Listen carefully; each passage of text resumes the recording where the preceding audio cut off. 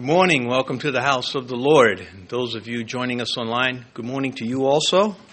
Paul's letter to the Romans, chapter 5, if you wish.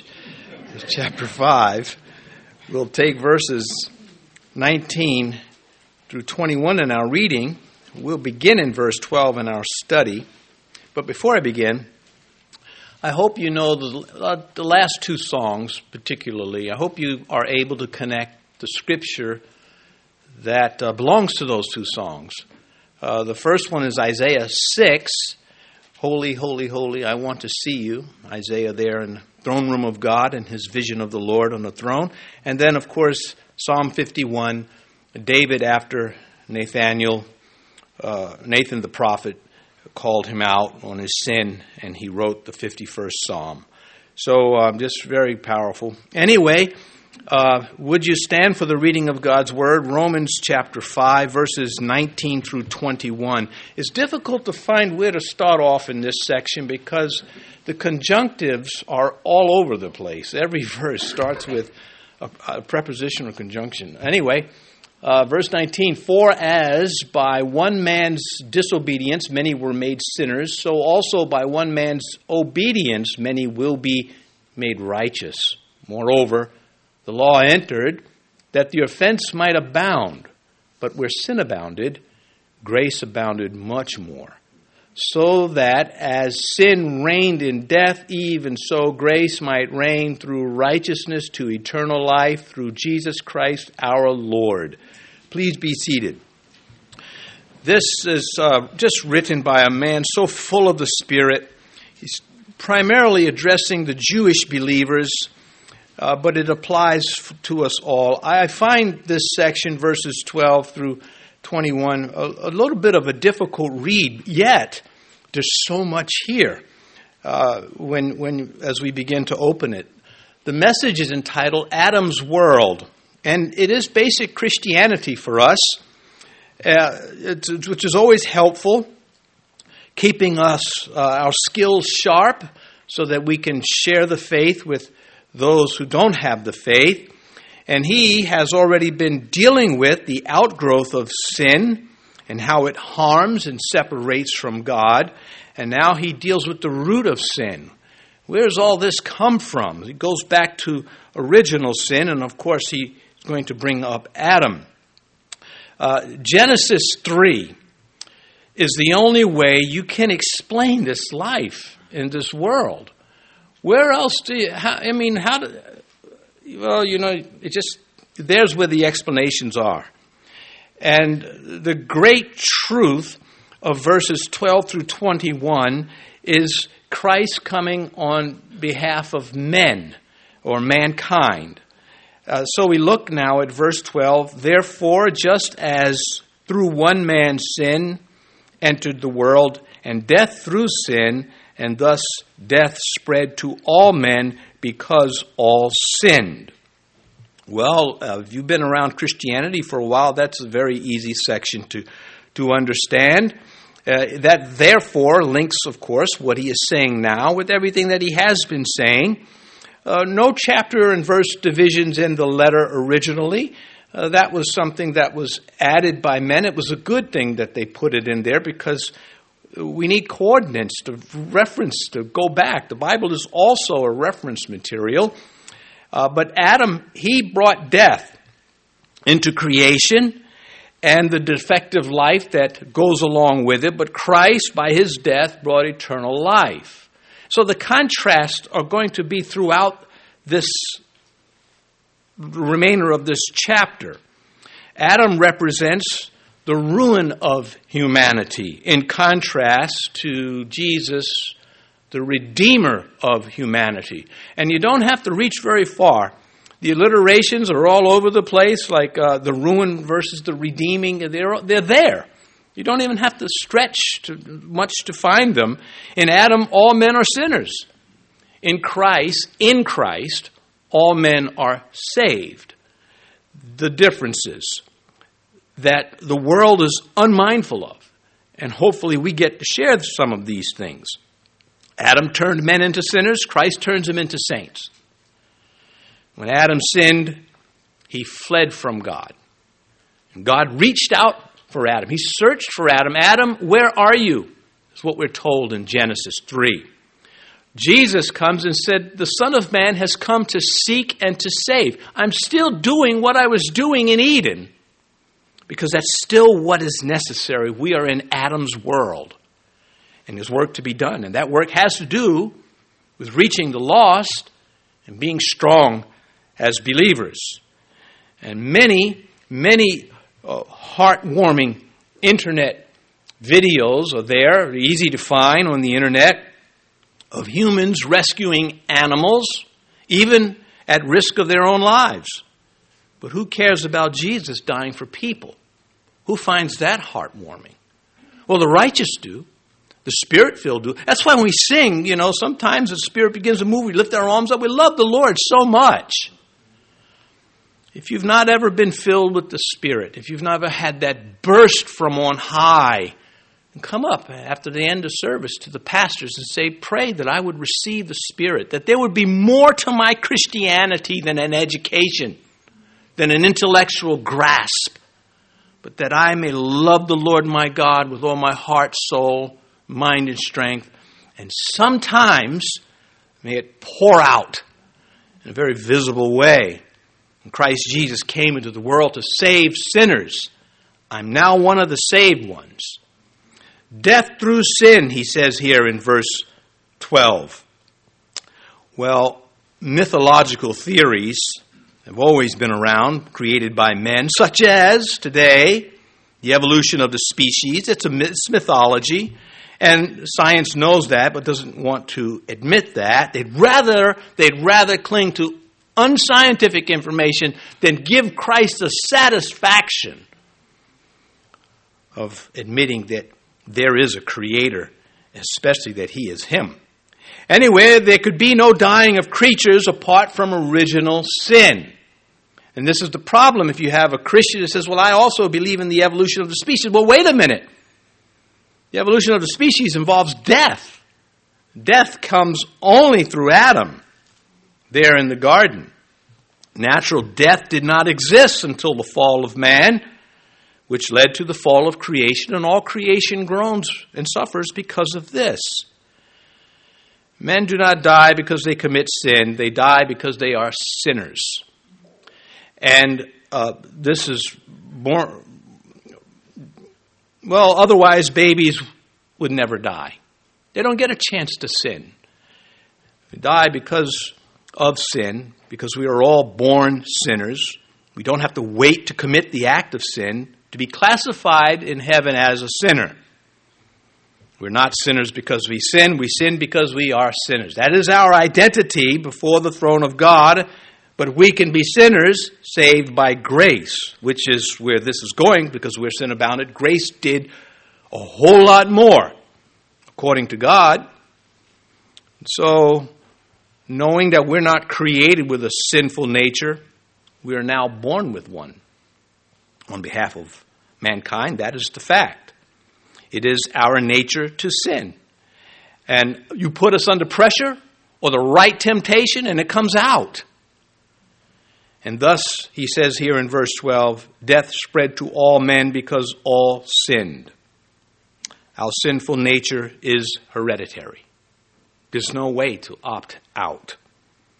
This is confirmed by honest observation versus indoctrinated spins which hate honesty, because honesty goes against indoctrination of those who are dishonest about God and themselves.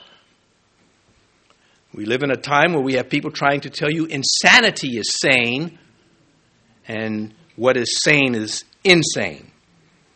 Sin is technically creation's only problem. For it is the source of all the problems. Take sin away, take it out of the picture. We won't have the problems we have, and that is what heaven is.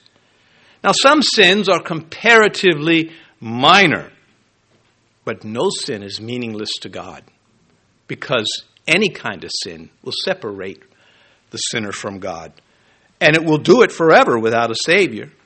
For verse 13, he continues, and now this is a parenthesis, and it lasts through verse 17, which is Paul's way. He just pours out what he's saying, and he goes down these helpful rabbit trails. He says, for until the law, sin was in the world, but sin is not imputed when there is no law. Well, I'm not a fan of the word imputed. I wish the translator would use the word charged. But that's how it is, and I'm not going to change it. Sin is not charged when there is no law. That's my language. Where he's going with this is the dissimilarity between Jesus and Adam. And Adam is the representative of mankind, and mankind is sinful by nature, inherited sin. Again, whether you get the chance to commit it or not. And Scripture puts the full blame for human sin on the shoulders of the first human, Adam.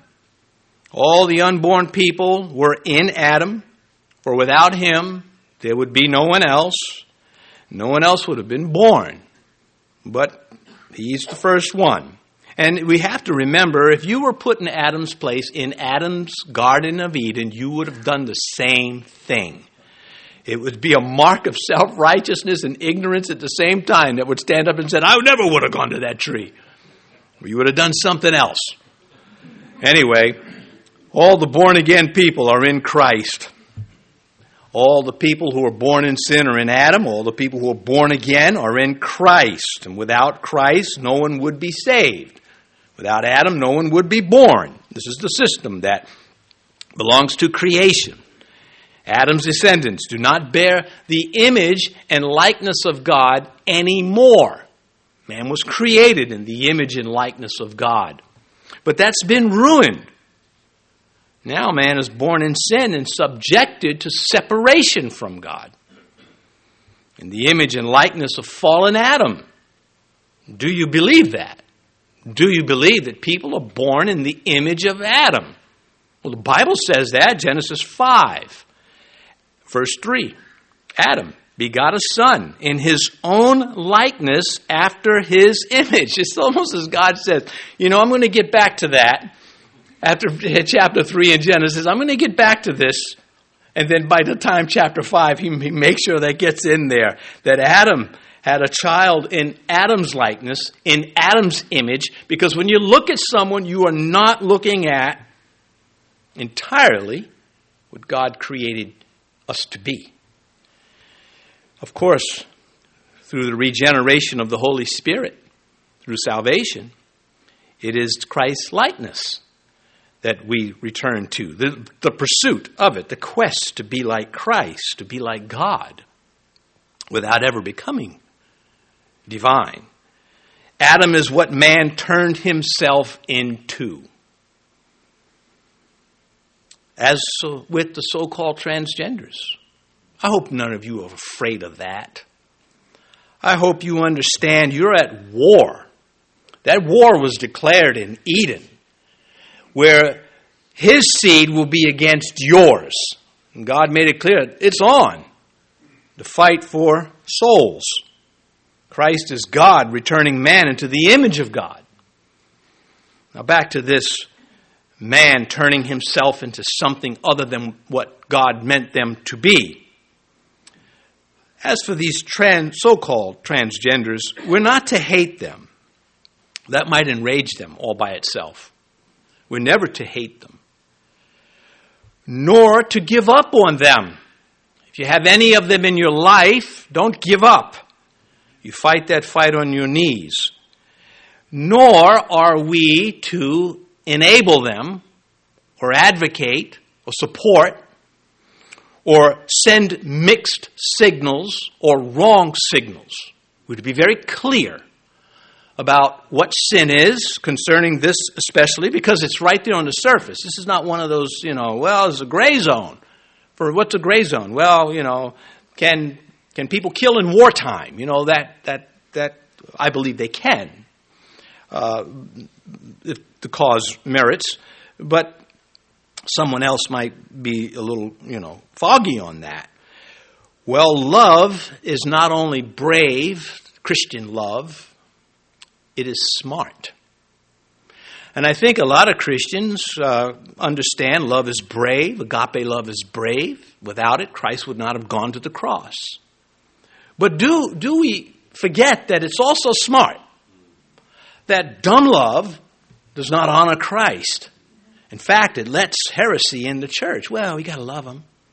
Well, we do love them, but maybe not what they're about. Philippians chapter 1. And this I pray that you may love. Well, let me reread that. This I pray that your love may abound still more and more in knowledge and all discernment. He didn't want them dumb.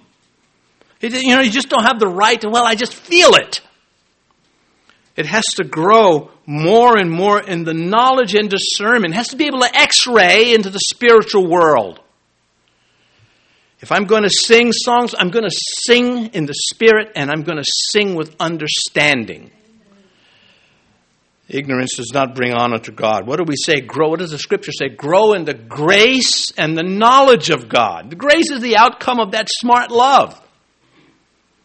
It keeps knowledge in check because Paul said, Spirit speaking through him, knowledge puffs up. Love makes better. But that love is not without knowledge. The story of Adam and Eve is no myth. Being human history, it should be taught worldwide as human history. From the first that a child can understand human history, it should be taught. Now, Christian parents do this. Teach their children from the very beginning the things of the Bible. But heathens forbid this kind of history. To Adam was given one simple condition of obedience. Not a day, but a tree. These are the lessons that we have to share. Genesis 2:17, of the tree of the knowledge of good and evil you shall not eat, for in the day that you eat of it you shall surely die. Genesis 3:4, then the serpent said to the woman, you're not going to die. That's when she should have whipped out the kung fu, right there. Nothing in the commandment said she couldn't karate chop the dude. Wouldn't that have been nice if Eve just said, I'll be right back, and comes back with Adam, and both of them have a stick. Adam and Eve spiritually died instantly when they took of that tree. But physically, they died many years later. And so God told them, for dust you are, and to dust you shall return. It's all changed now, Adam. This is now your world. And Satan is the god of it. Now, of course, that does not subject our God to Satan. It just means that the evil has gained the upper hand in creation for as long as it will take till Christ comes back. Adam was a victim by his own choice and his own action. Sobering lessons from Scripture. And the man whom God had formed opened himself to now be formed by Satan. And we see it all the time. We see those, again, back to those who are saying, insanity is sane. This is normal. I'm talking about these blatant sins of this generation. We know that they're being shaped and formed by Satan. And to this condition of man, the message of salvation addresses itself. The question is, are we passionate about the message? Are you passionate about the gospel of Jesus Christ reaching lost souls? Are you passionate about saying, look, I don't want to get my theology wrong. I want to understand Scripture. A lot of Christians, I fear, they don't want a Bible teaching church. They want to stay dumb because they might have to do something. They might have to change something in their life if you start preaching the Word to them. Because what does the Bible say about the Scripture? It washes and it cleanses. The preaching of the Word, it washes and it cleanses. It deals with things that need to be dealt with. But the nature of the sinner, without the Holy Spirit, does not want this. He says here in verse 13, until the law, sin was in the world. Well, there was a work written in the hearts of men. He talked about that in chapter 2, verse 15, where he was saying, look, before the Mosaic law, there's still right and wrong. Romans 2:15. He says, who show the work of the law written in their hearts, those without the law of Moses, their conscience also bearing witness, and between themselves their thoughts accusing or else excusing them. Sin according to the likeness of Adam. We get that in verse 14. Before the law of Moses. Well, was there sin before Moses' law? Of course. Cain, the antediluvians, those who perished in the flood of Noah's day. There's Babel, there's Sodom and Gomorrah. These testify to sin, to known sin, and to the consequence of sin, God's wrath against it. And it existed apart from Judaism, apart from what we call the Old Testament. Cain knew not to murder Abel, and so did those around him. Lot knew Sodom was wrong. Peter talks about that in 2 Peter 2, verses 6 through 8. But back to Cain, he said, I shall be a fugitive and a vagabond on the earth. He was saying, society's going to get me because I did wrong, and they know it. And that was his fear. And it will happen that anyone who finds me will kill me. Genesis 4:15, and Yahweh set a mark on Cain, lest anyone finding him should kill him. A stay of execution. No formal Mosaic law, but there were laws. The law of Hammurabi. There were other societies, had rules, had laws, else society would have perished. It would have become chaotic. There's a such thing as common grace.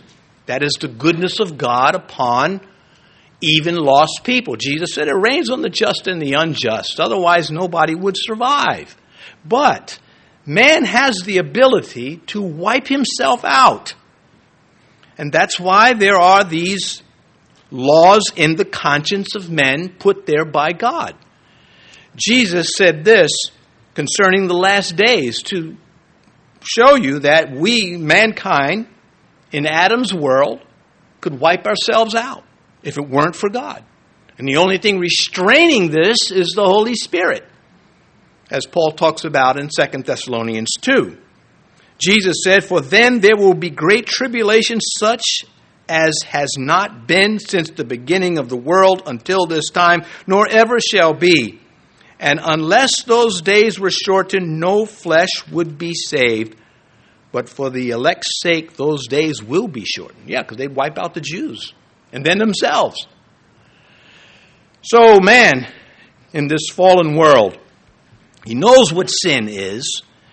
Will he conform to the one who defines what sin is? Well, that's the separation between the sheep and the goat. Those who want to reinvent humanity and morals. In the age we live in, they're not coming under the law of Christ. They want to make a law unto themselves, and it won't work. But sin, he says here in verse 13 at the bottom of the verse, but sin is not imputed when there is no law. So if there's no law, there's no charge. He's reasoning with the people. But people still died because of original sin. So the evidences of sin were still there. As I mentioned, the infants that perish before they're out of infancy, before they've sinned, are testimony to original sin. That we are born in iniquity. Adam broke the law. Don't eat from the tree, Adam. He did. And he knew what he was doing. And Paul points that out. Eve was deceived. Adam willfully went into this. There's a saying, a happy wife, a happy life. Well, it didn't work for Adam. So be careful about that. Well, in the same way that Abraham demonstrated faith apart from the written scripture that we have, Adam demonstrated the existence of sin apart from the written scripture that we had. This takes away a lot of excuses that people like to offer to God. God is going to say to many people at that great white throne, you knew it was wrong, and you continued in it because you didn't want to come to me. The law did not introduce sin into the world. It identified the sin as a charge against the guilty. Adam introduced the sin. Verse 14, nevertheless, death reigned from Adam to Moses, even over those who had not sinned according to the likeness of the transgression of Adam, who is a type of him who is to come. Well, I do strongly believe that when Paul is dealing with these issues in Romans, it's because he was dealing with them with people. If Romans is complicated to you, it's because people are complicated. Sin is in everyone, whether there's a Bible or not. Bottom line, that's what he's getting at. Death proves it. But there's more to the story than just death. There's the life that continues on from Adam to Moses. Well, Jesus defeated the supremacy of death, but death is still here. And if you want more on that, Colossians 2, verses 13 and 15, Jesus' triumphs over death. Even, he says here in verse 14, even over those who had not sinned according to the likeness of the transgression of Adam. And there are the infants right there. They didn't get a chance to sin like Adam, to disobey God. They didn't get a chance to even learn a language, to hear what God had to say. But it is inherent sin.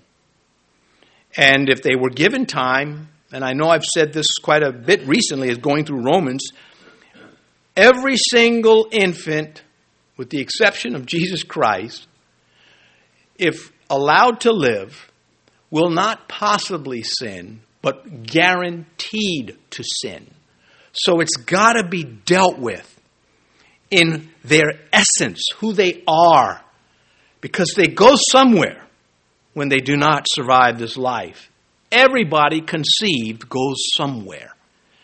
And there are rules, and there is grace. And we are very glad about that.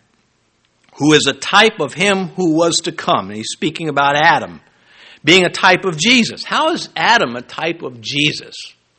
He's called the last, Christ is called the last Adam later in 1 Corinthians 16.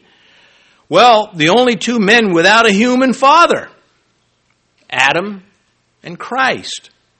The only two to have experienced a sinless nature, though Adam, of course, forfeited his. Again, Matthew chapter 4, the temptation of Jesus Christ was not to say, boy, that was a close call.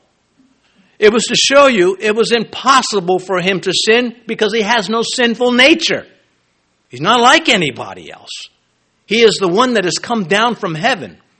And if he be exalted, if he be lifted up, he will draw all men.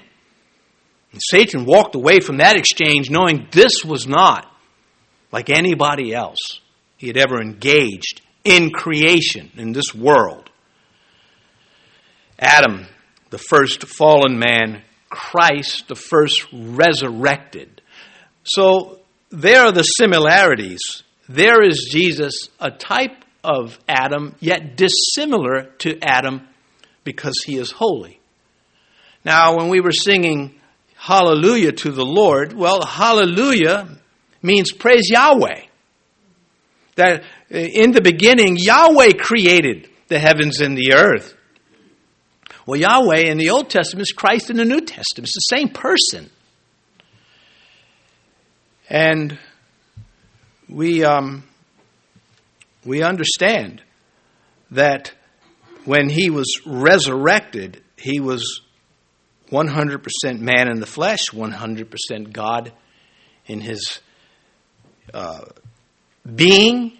He was divine, and he is the first fruits in that sense.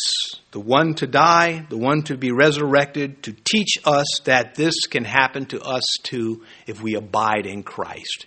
He is absolutely God.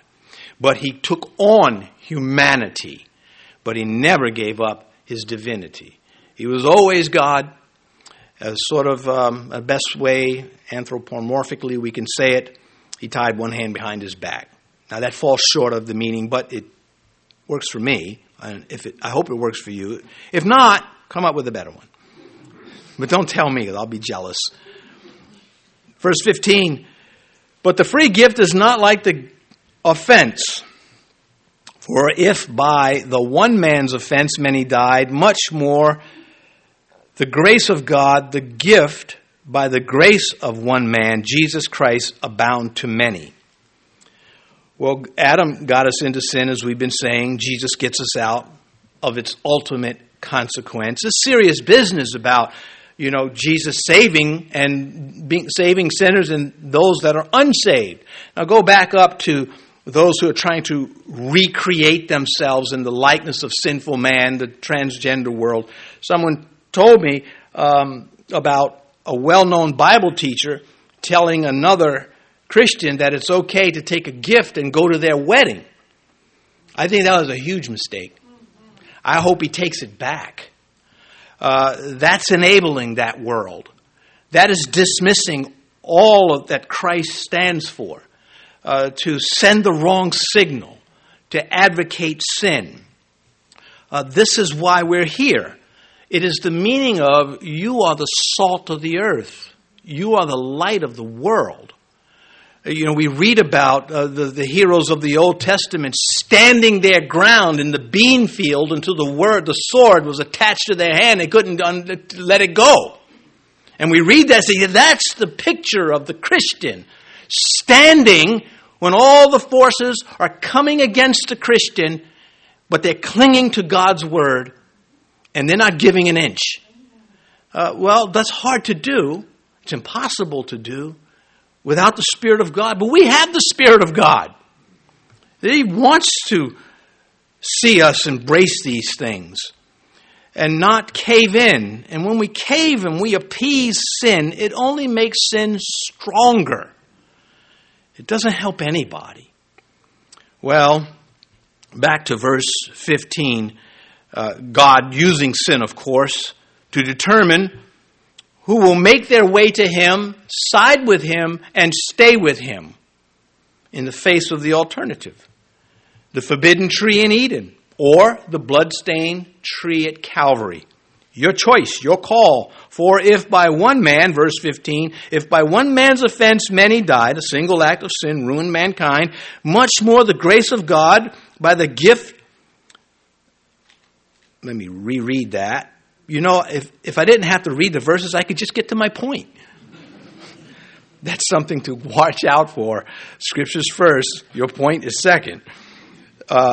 Much more the grace of God by the grace of the one man, Jesus Christ, abounded to many.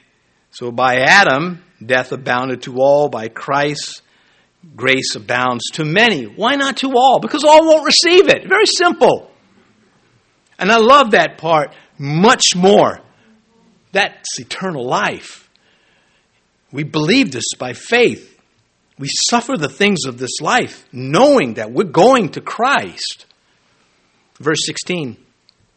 And the gift is not like that which came through the one who sinned, for the judgment which came from one offense resulted in condemnation, but the free gift which came from many offenses resulted in justification.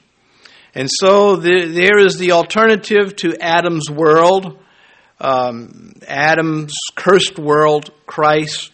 He chose to be sacrificed in order to cancel the curse on those who'd come to him. Verse 17, for if by the one man's offense death reigned through the one, much more those who receive abundance of grace and the gift of righteousness will reign in life through the one, Jesus Christ. So the Scripture never lets us feel comfortable with sin.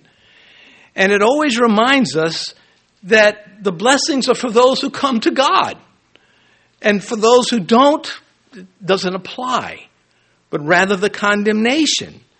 We don't take delight. This is the message. We deliver the message. You picture yourself a messenger in the ancient world of a king. You deliver the message. You don't open it up and say, well, I don't really like this part. Or here's my favorite part. You just deliver the message. Death could not be stopped in Adam. It reigned. But eternal life can't be stopped in Christ. I want that side. Verse 18, therefore as through one man's offense, judgment came to all men, resulting in condemnation. Even so, through one man's righteous act, The free gift came to all men, resulting in justification. He has got to be signaling to the Jews here that, hey, the Gentiles are coming under this too.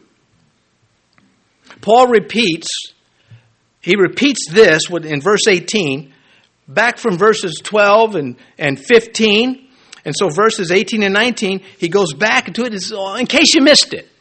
Well, when you're just reading the Romans, it can be a little confusing. It's like, did I just read this? But he's making a point. He's emphasizing his points. So I'm going to use Scripture to teach Scripture. Ephesians 2:5. Even when we were dead in trespasses, we were made alive together with Christ. By grace you have been saved. You don't deserve it. You didn't earn it. It's given to you. You can turn it down, but who would? God's solution is bigger than our problem. Very basic Christianity. Again in Ephesians, now not verse 5 this time, but verse 8. He repeats it. For by grace you have been saved through faith, and that not of yourselves. It is the gift of God. I can't imagine the New Testament without these things, because there would be no New Testament without these things. That's why it's called the New Covenant. And God does all the heavy lifting. We do the shuffling. We just shuffle over to it and receive it. And then we're put to work. Now, it's been said, and I think this is true, the only part of evolution of the species that's true. Chimps can talk, but they're afraid if they talk, they'll be put to work. I don't believe any part of evolution of a species. I categorically reject its application. All lives have elements of truth in it, and you've got to see through it. Anyway, so what I'm saying is when you come to Christ, maybe you're afraid that you're going to be put to work. You should embrace that. You do it. It's okay to do something you don't like, especially if it's what it takes. You will find it will be rewarding. And you're still allowed to do things you can like. You know, it's okay to enjoy certain things in life. God's not going to come snatch it out of your hand and say, stop that. You're supposed to suffer. Well, again, verse 19 now. For as by one man's disobedience many were made sinners, so also by one man's obedience many will be made righteous. Does it sound like to you he's making the same point over and over? Because he is. That's why. And why is he? Because that's what's needed. Because as simple as the gospel is, sometimes we find that we get a little foggy on some of the good details that we want to tell a certain person. And we look, where's that in the Bible again? I forgot where that is. And we start searching for it. Because the Scripture is not natural. It is supernatural. And it requires work in the flesh, not the carnal flesh, but flesh and bone. And it requires the Holy Spirit. And that's why Jesus breathed on the apostles and said, receive you the Holy Spirit.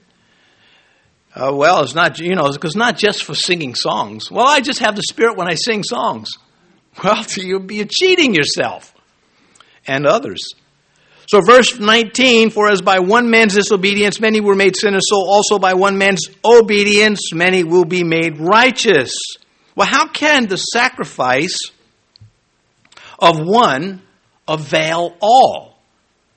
It's the worth of the sacrifice, the value of the sacrifice. What is that sacrifice worth? Well, the one making the sacrifice is the Son of God. There's no greater value you can put on anything. This is outside of creation. He is self-existent. He has existed all the way back to eternity past, and he'll have no end. Thus the Alpha and the Omega. When Christ sacrificed himself as the Lamb of God, it was not an ordinary man dying there as a sacrifice. He is the last Adam. He is the one that is without a sinful nature. Now, the old church father, as he is known in history, Chrysostom, let's say that 5 times fast.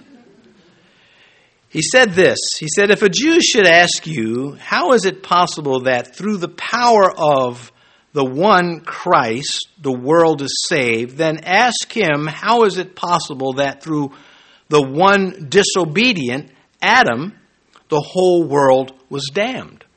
It's just logic. It's just a very simple thing. One man got us into this, and a greater man will get us out, and has gotten out. And the thing about verse 19 that is also very special, he says, many made sinners. So let me go back to that. For as by one man's disobedience, many were made sinners. Why not all? Because Adam was not made a sinner, and Christ did not ever come, was not a sinner, never sinned, was not incarnated as a sinner. And so these subtle things, if they weren't there, there would be theological gaps. You'd have to say, wait a minute now, something's missing here. But they are there, and it's not missing. Verse 20, moreover, the law entered that the offense might abound, but where sin abounded, grace abounded much more. There is not a more beautiful verse in all Scripture. Not that it's a competition, but this one just shines out. Where sin abounded, grace did much more. Verse 21, and I'll comment on the two verses together. So that as sin reigned in death, even so grace might reign through righteousness to eternal life through Jesus Christ our Lord. And now he's going to get back, he's going to develop this through chapter 8, and then he's going to turn his attention back to the people of Israel. Now back to verse 20, some Jews thought that their law protected them from guilt. Paul already dealt with that earlier, but that's just the reality of the day he lived in. As there are people today that think that their religion protects them from hell. They don't have to love God. They don't have to know His Word. They're just, they made an offering at the church or filled out a card or whatever they did. Maybe they say, well, I got baptized or I was christened. And it's all useless without a relationship with Christ. In reality, their law exposed their guilt and only covered it, but it didn't take it away. It was still there. Thus, their atoning sacrifices are called kofars, coverings. And thus, John the Baptist said, the Lamb of God. Unlike all the other lambs that are offered at the temple, this lamb does not cover your sins. He takes them away. Behold, the Lamb of God who takes away the sin of the world.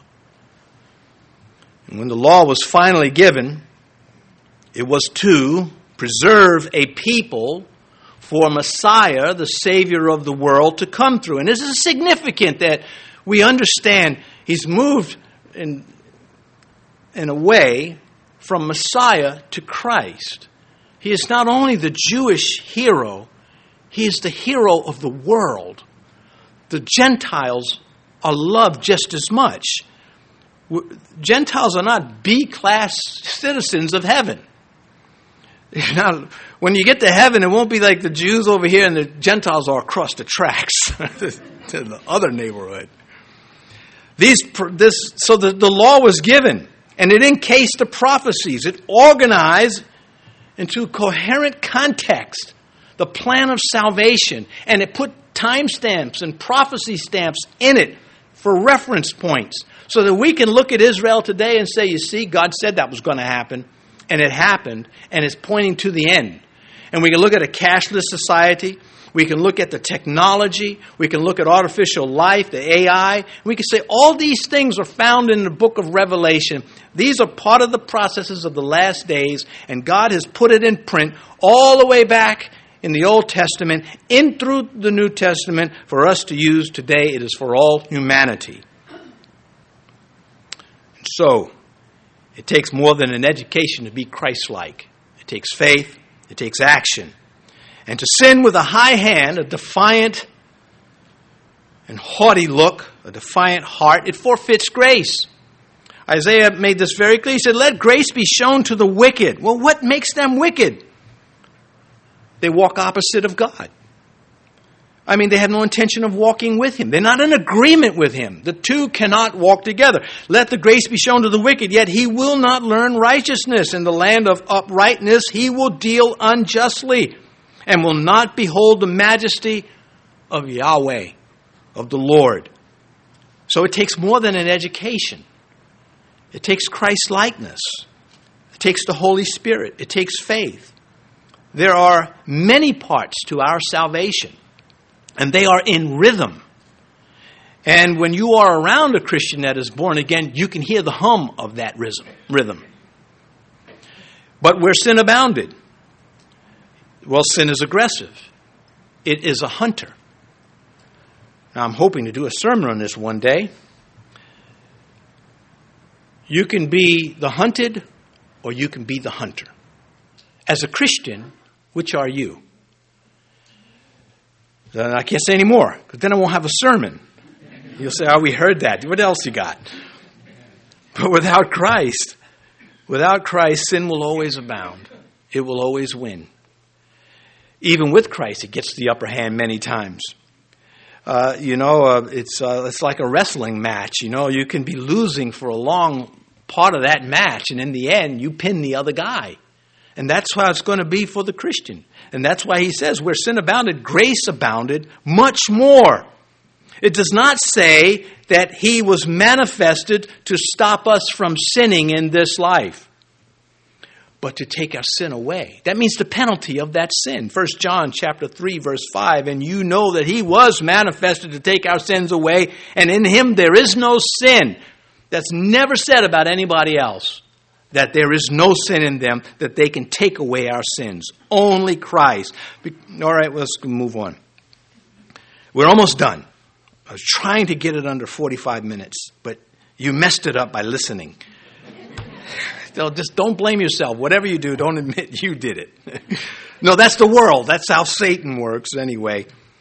Inability to overcome personal sin does not defeat the grace of God. Your inability to be perfect as Christ does not mean the salvation is not working.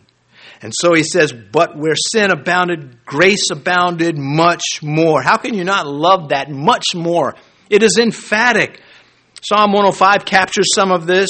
The psalmist writes, he, God, increased his people greatly and made them stronger than their enemies. That's what salvation is. We have three enemies as Christians. The obvious of two, well, the obvious one is Satan. The other is the world and its system. And then the other is our flesh, our sinful nature. Yet he increased his people greatly and made them stronger than their enemies. Where sin gains victories, God's grace gains greater victories. Even so, grace might reign. Well, God's grace has dethroned sin's ultimate effect, which is eternal separation from God, we know as hell. But death no longer reigns. Verse 20 now, still in verse 20, through righteousness to eternal life, through Jesus Christ our Lord. And that is, of course, the sinless proof of Jesus, his righteousness. The gift of eternal life comes through him. Eternal life through Jesus Christ our Lord, verse 21. So the cross of Christ is the storm that wrecks mankind's hope for self-salvation. You can't do it. It's not possible. And I think it's okay that when someone says, well, I'm a good person and God understands, it's okay to laugh in their face because it's an evil joke being played on them. But you have the antidote, the truth. And you shall know the truth, and the truth shall set you free. Let's pray. Our Father, there's nothing to add. The gift of salvation is clearly laid out for us in various ways throughout your Scripture, and we love you for it. And we pray, we who believe, we pray that we would exercise our faith. Be filled with the Spirit. Be unashamed of the gospel of Jesus Christ. That we would not hate the enemies, though we often despise what they do. That we would not stop praying for them. We would not give up.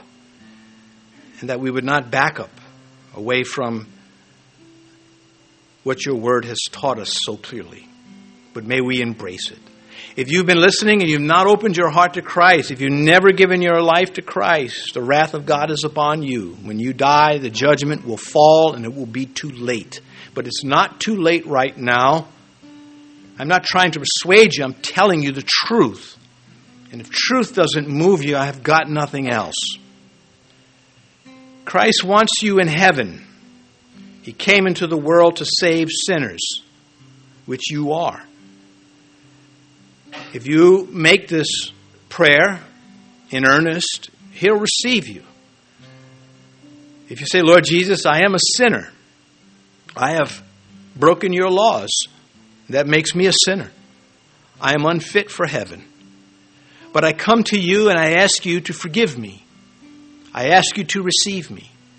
I ask you to save me from the judgment to come and to rule over my life as my Lord and Savior from this day forward. I give my life to you.